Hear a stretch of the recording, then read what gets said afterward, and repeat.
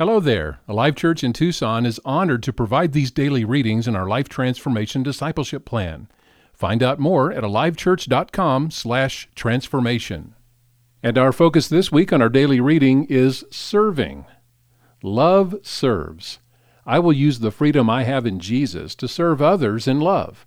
Jesus is my example. He said he did not come to be served, but to serve others. I choose to make my attitude the same as his. And because there is a connection between love and service, I choose to serve as Jesus did. I will not ask what others can do for me today. Rather, I will prayerfully ask what I can do to serve them in love. Jesus served me by willingly going to the cross for my sins. As a result, I have been given freedom. This freedom is not permission to do anything I want. Rather, it is an opportunity for me to do what Jesus wants.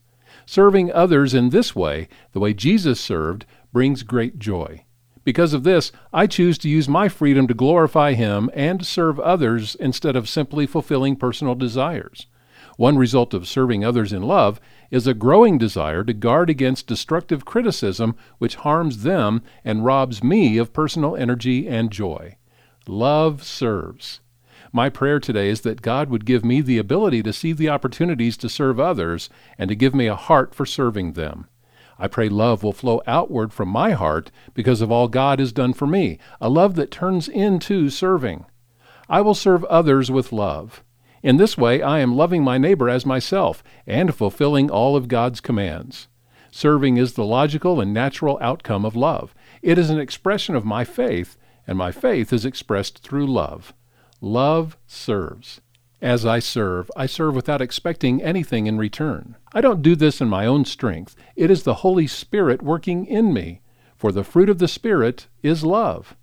I don't serve simply because there is a need. I don't serve out of guilt. I don't serve in hopes of being accepted by God, for He loves me and accepts me completely through the cross of Jesus. I serve for one reason and one reason only: love. Love serves.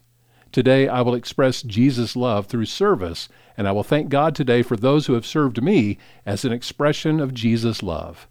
Love serves. As we continue this topic of serving this week, Day 6 focuses on being a slave to righteousness. Romans 6:18 and 19.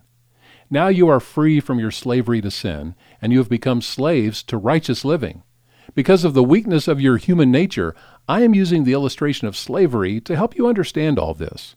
Previously, you let yourselves be slaves to impurity and lawlessness, which led even deeper into sin.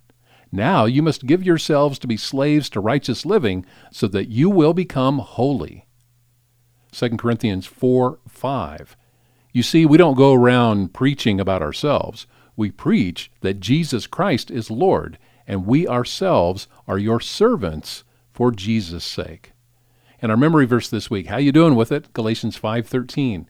For you have been called to live in freedom, my brothers and sisters, but don't use your freedom to satisfy your sinful nature. Instead, use your freedom to serve one another in love.